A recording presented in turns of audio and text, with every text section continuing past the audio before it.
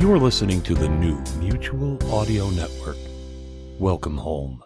The following audio drama is rated G for general audiences.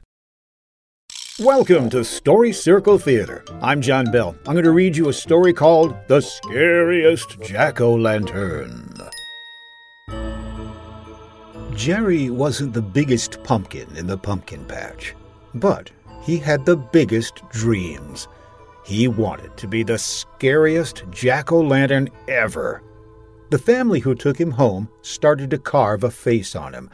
They carved 2 happy eyes and a big smile, but no nose. Jerry had wanted a face that would make trick-or-treaters scream with fright, but, alas, his carved face was, well, silly. But Jerry wasn't worried. He knew that when the time came, he could turn his silly face into a scary face and make trick-or-treaters scream and run. Finally, Halloween came, and Jerry sat on the doorstep awaiting his victims, the candle inside him glowing brightly. The sun started to set, darkness fell, and children in costumes roamed the street. 3 came up the walkway, a ghost, a witch, and Spider-Man.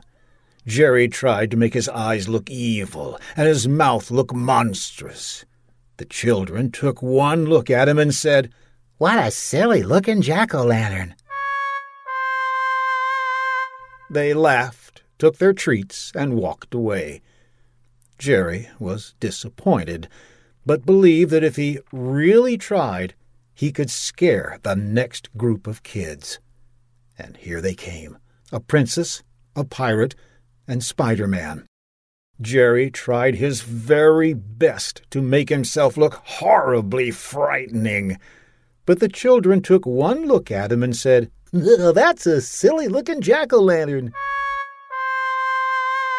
They laughed, took their treats, and walked away. Jerry started to worry that he would never scare anybody. A curious squirrel bounded up and looked at Jerry's face. It chuckled at Jerry, then jumped up on top of his head. Jerry was so sad that he couldn't even scare a squirrel. It leaped off, kicking with its rear legs so hard that Jerry rocked back and forth. The candle inside Jerry tipped over, scorching the pumpkin goo inside, which made a terrible smell. Jerry, having no nose, did not notice the stink. But he did notice 3 more children coming, a skeleton, a rock star, and Spider-Man. Jerry put everything he had into making the most nasty, evil, scary, horrible, terrifying face possible. The children took one look at him and said, "What a silly-looking..." Then they froze in their tracks. They took a whiff of the most nasty, evil, scary, horrible, terrifying smell ever. They screamed, turned, and ran away. Jerry had done it. He just knew that he had made his face into the scariest jack-o'-lantern ever. For the rest of the night, children approached. Jerry made a face. The children sniffed the air, screamed, and ran off. Jerry was very happy. And the children who lived in the house where Jerry sat were very happy too. They had lots and lots of leftover Halloween treats.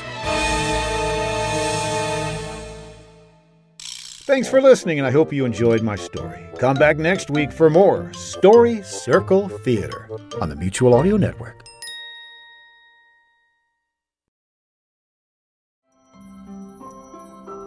Good morning! We hope you're enjoying Saturday's Story Circle. Got enough cereal? How's the coloring going? You can always join us tomorrow on Mutual with the Sunday Showcase. Original audio drama from the United Artists of Audio, right here on Mutual. Subscribe to the full Mutual Audio Network feed for exciting audio drama every day, or find the Sunday Showcase feed in your favorite podcast players.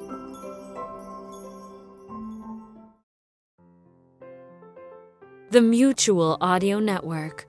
Listening and imagining together.